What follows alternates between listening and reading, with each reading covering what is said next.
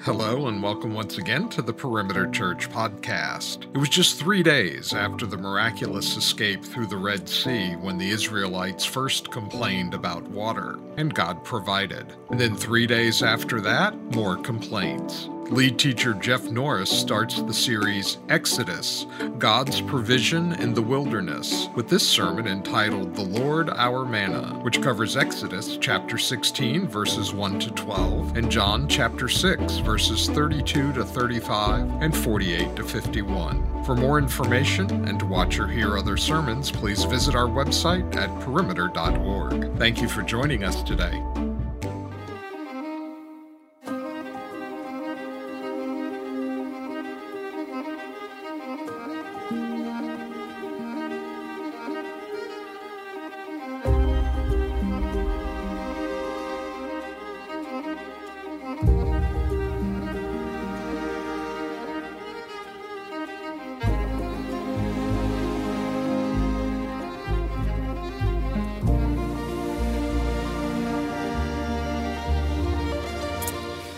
Let me pray, and then we'll jump into this new series. Father, thank you. Thank you for your grace and your goodness just in the opportunity to gather in whatever space that looks like for us here in this room, for others online, for others in our chapel and hangar. Lord, we just thank you that we get to be in your presence with your people. And we pray your blessings over this time. We pray that this would be a time that as we open your word, you would soften our hearts. You'd give us ears to hear, that you'd make our hearts receptive to the teaching of your word. And Lord, if there is anything that is said that is not from you, may it be forgotten.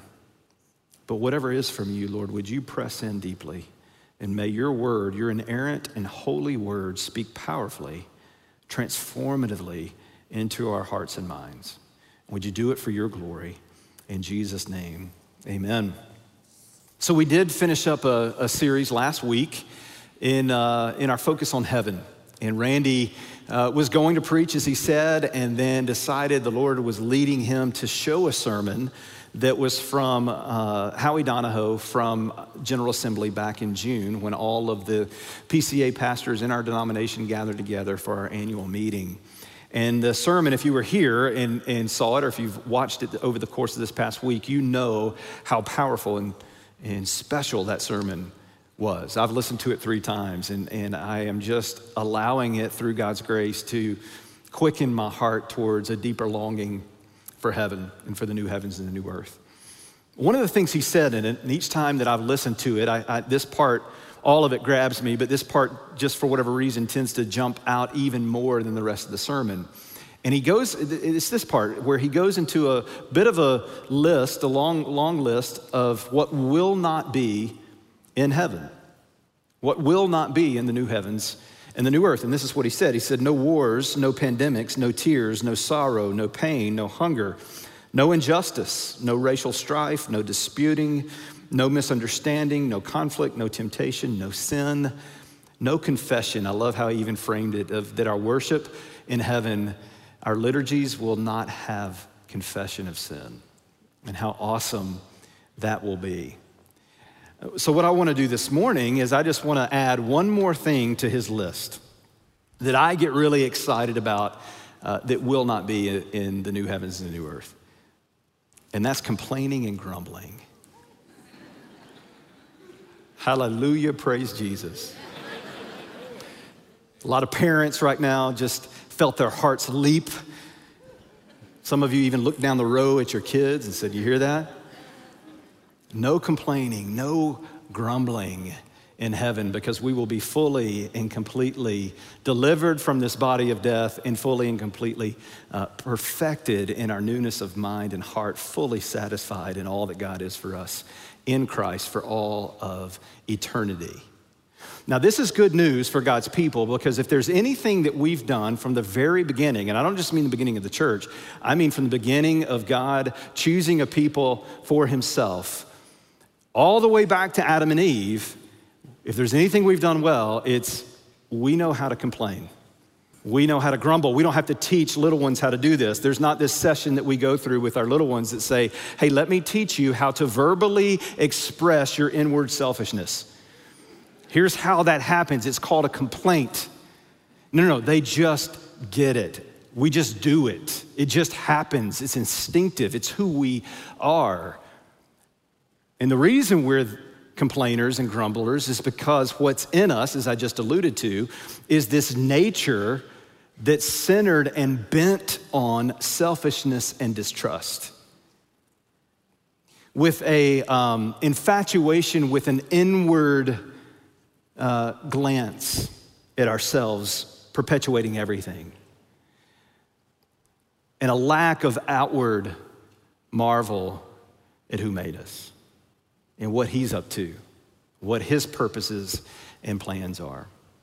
And so when we think about the book of Exodus, we're getting into part 2 of this book. We did part 1 last year around this time, and we got through the first 15 chapters of Exodus, and we started to notice a pattern at the very end of those chapters. In chapter 14 and in chapter 15, we began to see that Israel complains and grumbles. Let me show you just a couple of examples of this. In chapter 14, the context is they're on the shore of the Red Sea, and they're panicking. And in their defense, we would be right there with them in our panic and in our fear, because on one side, they look behind them and they see the army of Pharaoh, the army of Egypt, and all of the hundreds, if not thousands of chariots bearing down on them, and they have nowhere to go because in front of them is the Red Sea. And they're panicking and wondering what's going to happen. And so it says this in chapter 14, verse 11 and 12. It says, "Is it because there are no graves in Egypt that you have taken us away to die in the wilderness? What have you done to us in bringing us out of Egypt? Is not this what we said to you in Egypt? Leave us alone that we may serve the Egyptians? For it would have been better for us to serve the Egyptians than to die in the wilderness." Now, part of the context as well is that this is after they've seen God do pretty incredible things. They've seen him bring the 10 plagues that ultimately wooed, if you will, or motivated Pharaoh to let them go. They've seen the power of the Passover and what happened is they sacrificed a lamb and put the blood of the lamb over their doorpost. And the angel of death, as he passed through the camp, spared the firstborn sons and all the houses that had the blood of the lamb over the doorpost. And they heard the weeping and the wailing from all the houses that didn't have the sacrifice of the blood of the lamb over their doorpost. And they saw the deliverance of God. But then even once that deliverance had happened, they saw the leading of God before them. As he led them out, he did so with a cloud by day and a pillar of fire by night. And they saw things that if you and I had seen, you would think that we would go, oh my goodness, I don't know what's about to happen with the army behind me and the sea before me, but I know who God is and I know he'll do something that only he can do. And so let's just wait and see. But that's not what we do. And I say we because we're the same way. We're just like the Israelites. So, but God does. As you know the story, he opens the sea. And these people that have been estimated to be somewhere between 1 million to 2 million people pass through this body of water on dry land. Then as they've passed through, God had been holding back Pharaoh's army with a wall of fire this whole time. And once they pass through, he drops the wall of fire. Pharaoh's army rushes into the water. He closes the water on top of them, and they all perish, and God's people are saved. In the cleansing waters, if you will, of the Red Sea. You know what they do next? They get on dry land on the other side, and because presumably the body of water that they've just passed through is some mixture of fresh and salt water, they couldn't drink it. They get to the other side, and they're suddenly in a wilderness, and they're thirsty. And the God who they just saw split the sea, they now distrust that he can give drinking water. And so they complain. And it's not like, hey, a whole month has passed and they haven't had drinking water. This is like the next day. And this is what they say in chapter 15. When they say, and the people grumbled against Moses, saying, what shall we drink? And don't you know Moses was just like, are you kidding me, people? But this is who we are. This is what we do. We complain and grumble, like I said, because we are fundamentally selfish and distrusting. We have the residue of Eden strong within us. Little subtle Star Wars reference there. You know how the Force is strong with this one. Well, we say that about every single one of us. The sinful nature of selfishness and distrust is strong within all of us, and it's the residue of Eden. Because in our very first parents, this was the driving force behind why they sinned. Selfishness and distrust. They're the very God who created them in his image and that they walked with in the cool of the garden, that they would say, you know, I'm not sure what you've laid out for us here is what's best for us. And this little serpent here seems to be giving us a better alternative. And so I'll distrust the God who spoke it all into being with the breath of his word and made me, you and me, Adam and Eve. He made us the pinnacle of his creation. Just not sure we can trust that. And so selfishly, I'm gonna do what sounds better to me. And do you know what happened right after sin came into the world? As soon as sin comes to the world, remember, God comes and confronts Adam and says, what is this that you have done? And what does he do? He complains. He said, it's not my fault. It's this woman that you gave me. Which is both an attack of God, blaming God and the woman, but it's a complaint. It's not my fault. This is who we are, and we have within us, we are born with that very residue of Eden. And so how that plays out is we distrust God because we don't believe that he's for us, ultimately. We distrust God because we don't believe that he is sovereignly good and that he is indeed working all things together for good for those who know him, his people. And we don't trust God because we don't really believe that he's in control of all things and that every evil thing that happens on this earth is actually just a permission that he's given to the evil one that will ultimately foster the very purposes of God in a mysterious way that we can't see right now. And so we, in our selfishness, we distrust. And we see that being so true in the passage that we're looking at today. And what we're gonna see in Exodus chapter 16 is we're gonna see that even though we are just like the Israelites, selfish and distrusting, even though we are complaining, we are a people who complain on the heels of miracles. We're gonna see a God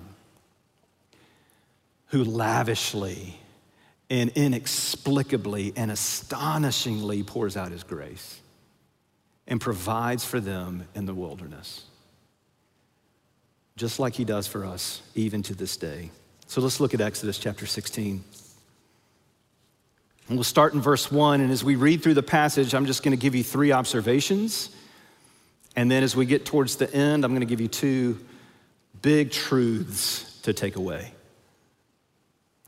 The first observation is this: as we read verse 1, it's not explicit in the text, it's implicitly there, but we'll see it. But the first observation is just to observe the faith of Moses.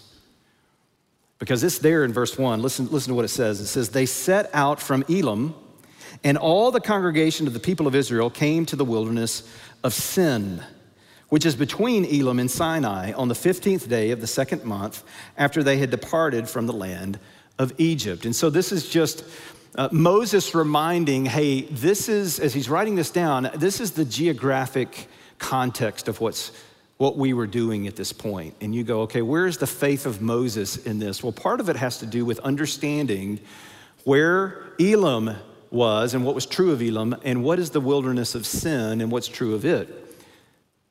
And Elim literally means palms. So what Elim was, in a sense, a bit of an oasis in the desert, in the wilderness. It was a place where there was fresh water, there was shade, palm trees, so on and so forth, and this is where they were camped. But it says that at this particular time, God led Moses to lead the people away from that and into the wilderness. Now, it was called the wilderness of sin, not necessarily because it was literally a place of sin, but figuratively, certainly that's what it became. But sin, as it's translated in the Hebrew here, means clay and thorny.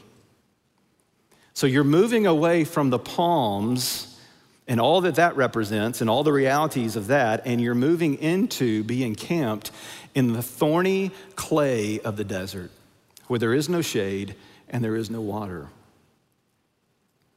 And you can begin to understand why they would complain, right? Because they have to be looking at Moses and going, what are you doing? Why would we leave this place for that? Why would we leave Elim for sin? And so there was confusion, no doubt. There was frustration. But there's also a faith on display here with Moses that's a model for us. This is how Arthur W. Pink says it in his book, Gleanings in Exodus. The leading of Israel into the wilderness of sin brings out the strength of Moses' faith. Here, for the first time, the full privation of desert life stared the people fully in the face. Every step they took was now leading them farther away from the inhabited countries and conducting them deeper into the land of desolation and death.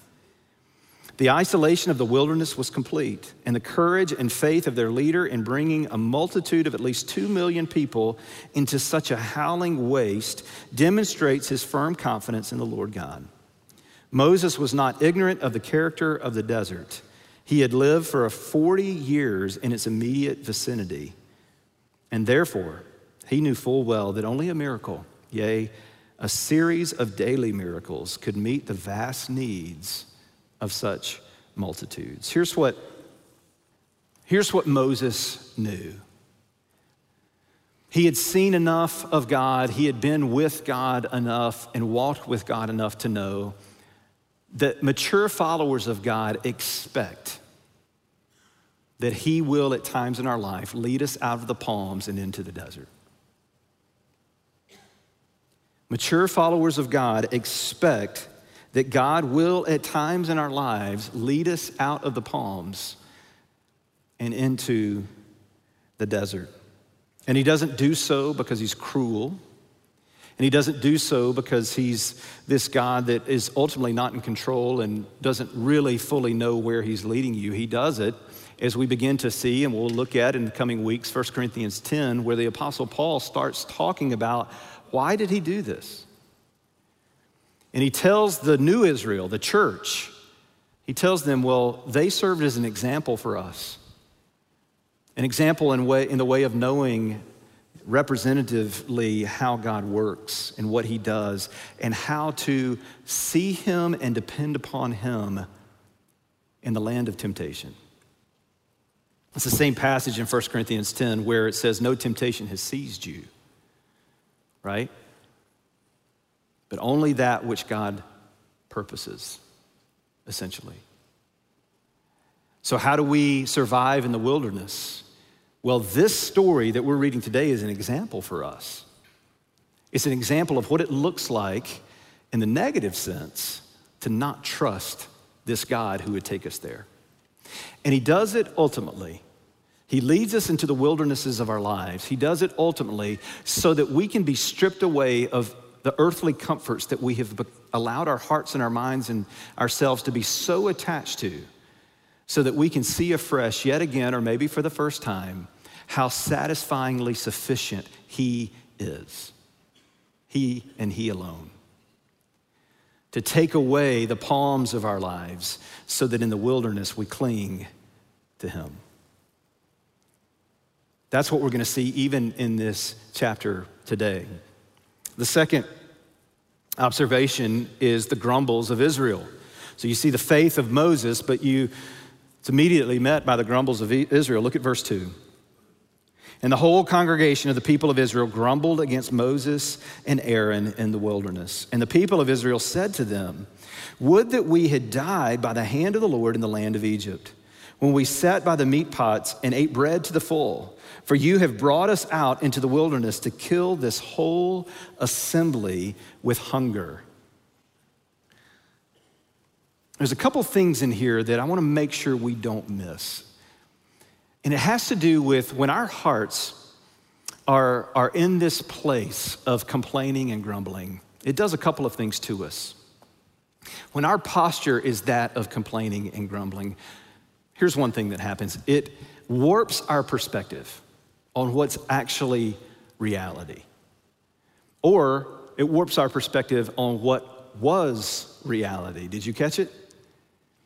They said, would that we have died by the hand of the Lord in the land of Egypt. Listen, when we sat by the meat pots and ate bread to the full. That didn't happen. They were slaves in Egypt. They didn't have meat pots. They did not eat bread to the full. But we are a people, when we posture ourselves bent towards complaining and grumbling, that very posture will lead us into false realities of what we thought was true. We'll say the grass used to be really green back then. And then it's like, well, hold on now. I think you're misremembering here what was actually going on there. And I want to be careful with this because there are things from our past that are really good. Like I know there are people watching and listening and in this room right now who would say, well, so am I wrong in saying that, man, that was that day back then, that time of my life when both of my parents were alive? Wow, that was awesome. And I wish I still had that. Absolutely, that's not complaining. Or that was before the divorce and that was when our life seemed to be what we had dreamed that it would be, or that was before my wayward children, or whatever it may be. And so there is this sense of, yeah, of course we look back and we remember the blessings of our past, but what tends to happen is that we're so fixated on how good life used to be or how good life could be that in the current reality, we miss what God has for us now. So, because we get so focused on the meat pots, if you will, of our past, that may or may not even have been meat pots. But in our memory, they were. And God's saying, but look where I have you now. What is it that I'm up to now? How are you focused on what God is doing, even in the wilderness now? Now, I want to be clear about what is the wilderness. Well, the wilderness, when you look at the whole of Scripture from Genesis to Revelation, God clearly shows us that the wilderness is this life. It's the world. It's the reality of a fallen and sinful world and fallen and sinful minds and fallen and sinful hearts and bodies. It's this life. We are in the wilderness as long as we are alive on this side of heaven. This is not our home. We are exiles in a foreign land. And the promised land, this is the imagery that God continues to use throughout the Scriptures. The promised land, if you will, is not Canaan for the Israelites, although it was at that day and time, but it's the new heavens and the new earth. That's where he's taking us. But there are these, in the context of the big W wilderness that is this life, there are moments of deeper wildernesses where we suffer even more the consequences of a broken world among us. And it's painful and it's hard. And so when we complain, when we have a posture of complaint and groaning and grumbling in the midst of those little wildernesses, in the context of this greater wilderness, we miss what God has for us in it because our perspective gets warped. The second thing that happens is that the more that we continue with a posture of complaining and grumbling, the more we just get disillusioned and discouraged. The more defeated we become, the more disheartened we become, and ultimately, the more distrusting we become. A little bit of an aside, but certainly connected. I think there's something that it's time yet again to say. And as I go here, some of you are going to roll your eyes and go, Jeff, why do you keep bringing this up? And it feels a little bit like parents with their children. I'm not calling you children, and I'm not your parent. But I am your pastor, and it does feel like a little bit like, well, the reason I'm bringing it up again is because we just aren't getting it. I'll start by saying this. Social media is a toxic wasteland. It is not the place that fosters a disposition towards discussion and deference. It is a place that exists that continually manifests itself as a place of definitive declarations, defiance on my conclusion that I've already concluded, and more propping up division. That's ultimately what happened. Now listen, you're gonna come, and I know this will happen, don't do it, because I know there are exceptions where it's been profitable and it's been good. Listen, I'm all for posting pictures of your family on Facebook or any of those outlets. I'm all for you quoting scripture and quotes of dead theologians that point us to Jesus. I'm all for that. But I don't know one person, one time. I've been on Facebook since 2006. I've been on Instagram since 2011. I've been on Twitter since 2012. And I know there'll be exceptions to this as well. Don't come to me and tell them, because I know there are some. But in my experience, there has not been one time that I'm aware of where someone has said, you know, your post on that political topic, or about that post about coronavirus, or that post about blank totally changed my mind. Thank you. It just doesn't happen. All we're doing when we do posts like that, and I'm talking to the church. I'm not talking about out there. We just still don't get it. Because all that happens when we make those posts is we rile up the people who already agree with us, and we continue to distance even more those that are the ones that we are called to reach. And so what's the purpose? It's as if we lived it out in real life, it's as if we said, come over to my house and I'll get my 100 greatest friends and we'll just complain about all the things that we agree about. It's this space that exists in internet land where we have actually justified the reality that says this is a space where I can say things and post things that I would never do in quote unquote real life. And as Christians, we go, yeah, we're cool with that. Now, I would never do that. But this is okay. And we go, who are we fooling? We're fooling ourselves. All it is a posture and disposition of complaint and grumbling, and it does not glorify God, so stop it. Okay, so I'm not looking for applause. I'm just passionate about this because I want to see Jesus form us in every area. And if you're on social media, that includes every area. It's included in that umbrella. And so there is no little weird space over here that we get to be un-Christ-like.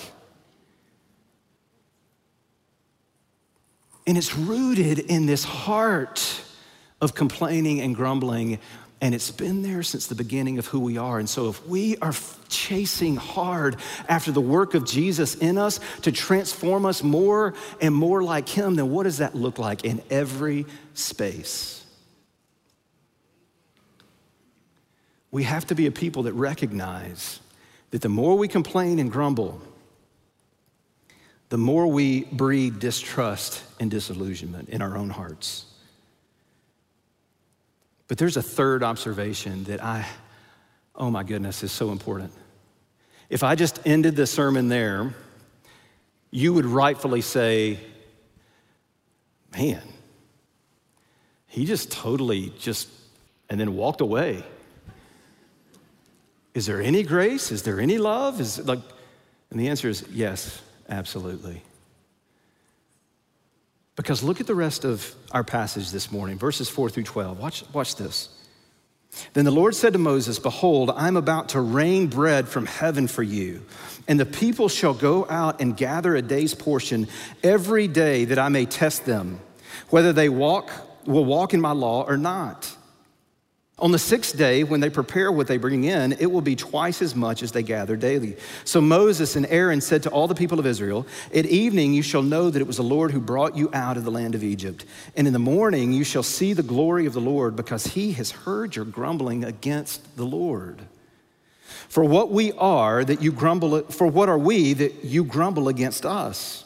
And Moses said, when the Lord gives you in the evening meat to eat, and in the morning bread to the full, because the Lord has heard your grumbling that you grumble against him, what are we?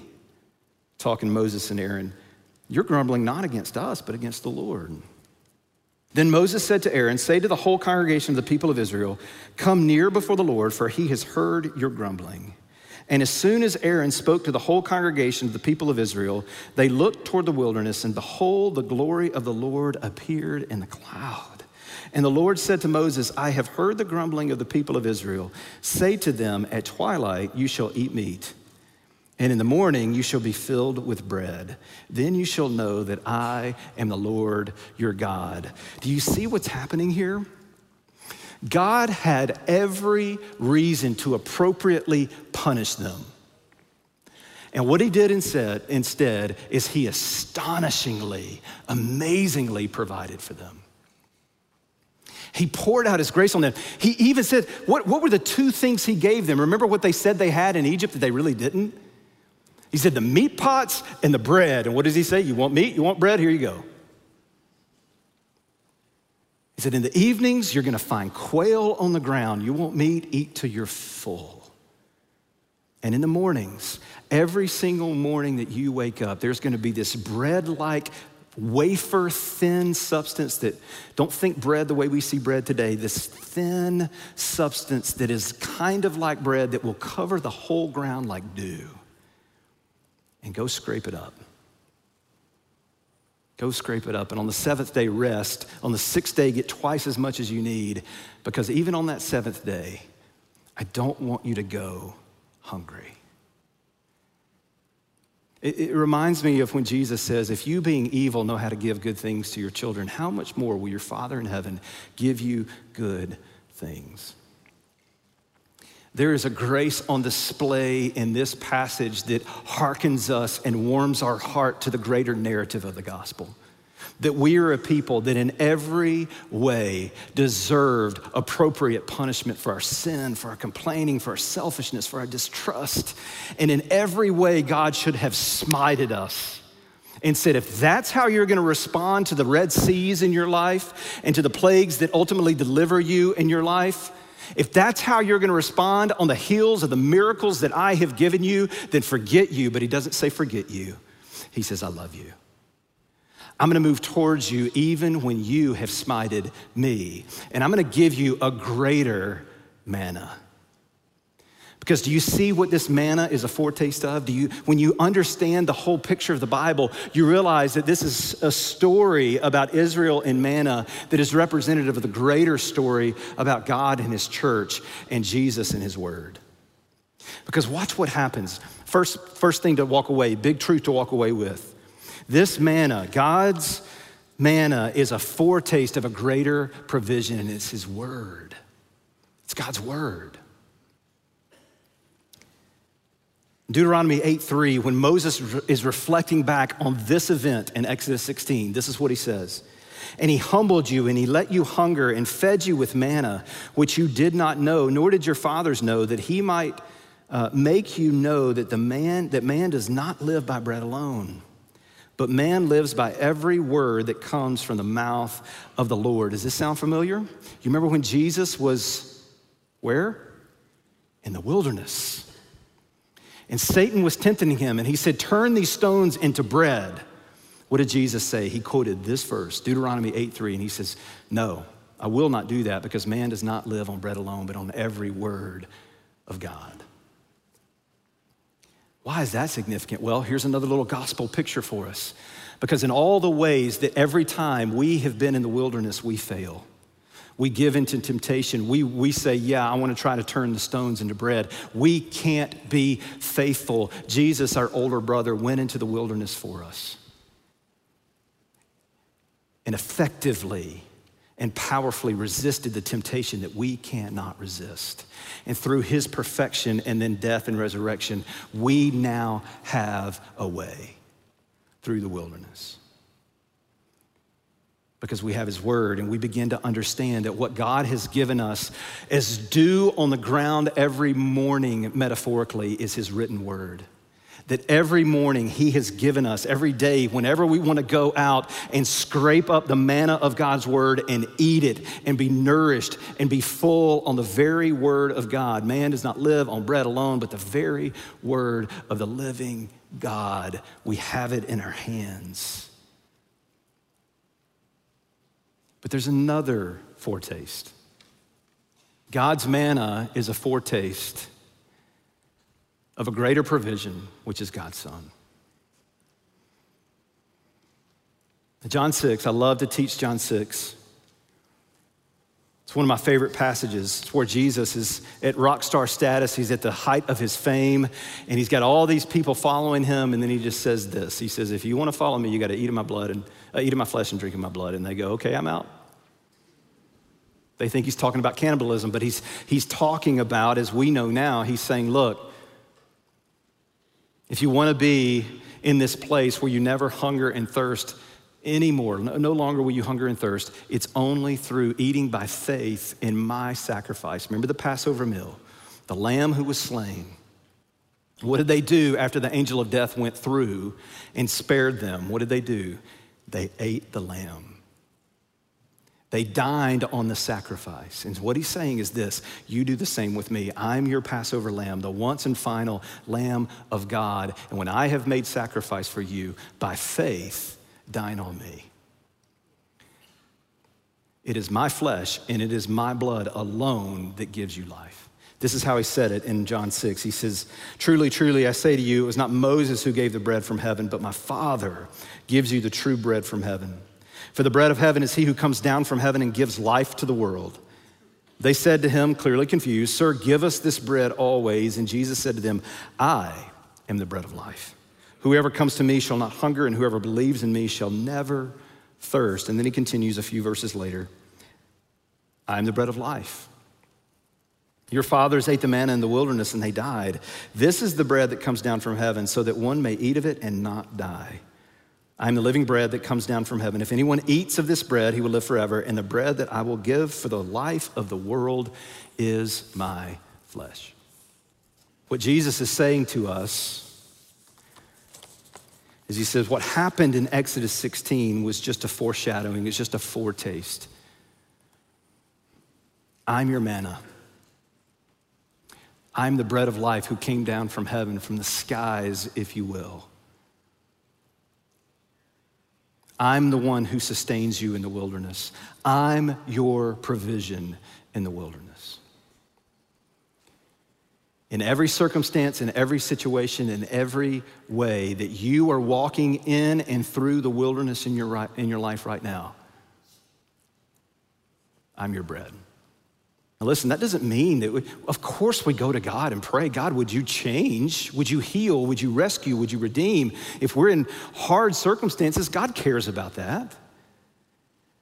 But while you wait on that deliverance that either comes now or in heaven, he's our manna. We're all very familiar at this point by what's going on in Afghanistan. And my heart has just been absolutely broken and heavy over all that's happening there. We have felt all the emotions as we read reports and see reports.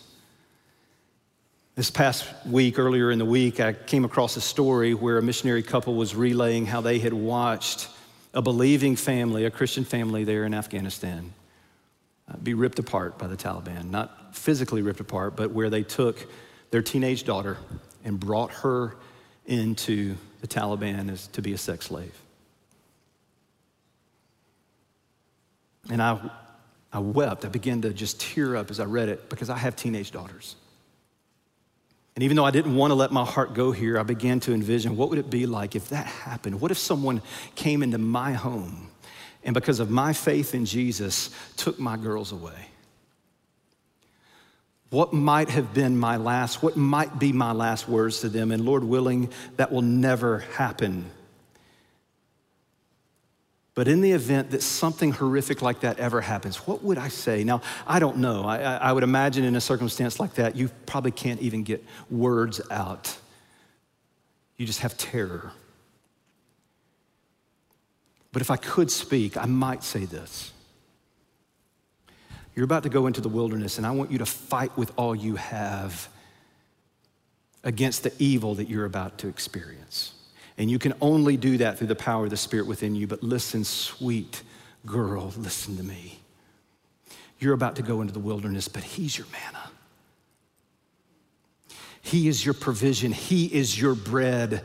He is the one who will sustain you. He is the one that will provide for you. And regardless of the evil that you experience, He is the only one that will be there in your presence to carry you through. And if I don't get to see you again until we are being held in the arms of Jesus together Himself, and we dine together on that day, just know this: He will be the dew in the morning every morning that you can eat of. He will be the one that will cover the ground of your heart, that you can come, and every day He is faithful. And the evil will tell you one thing and you will have every right to complain.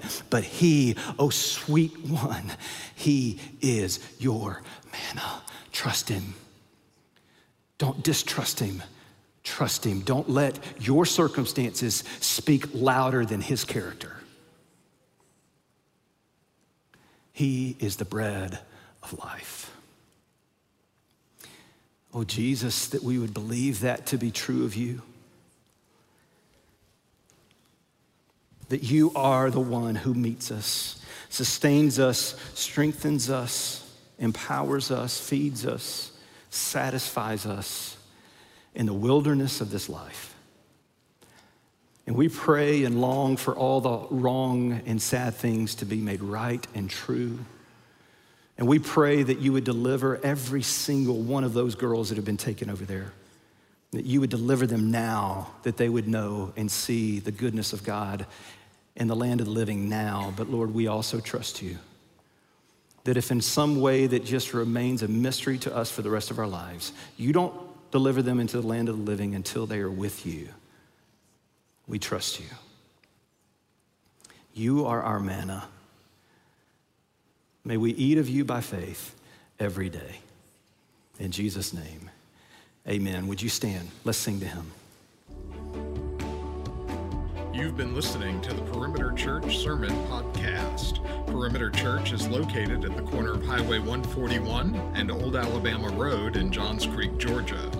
Please visit our website at www.perimeter.org for more information, to give us your feedback, and to find other sermons from our teaching team. Thanks for making this podcast a part of your day.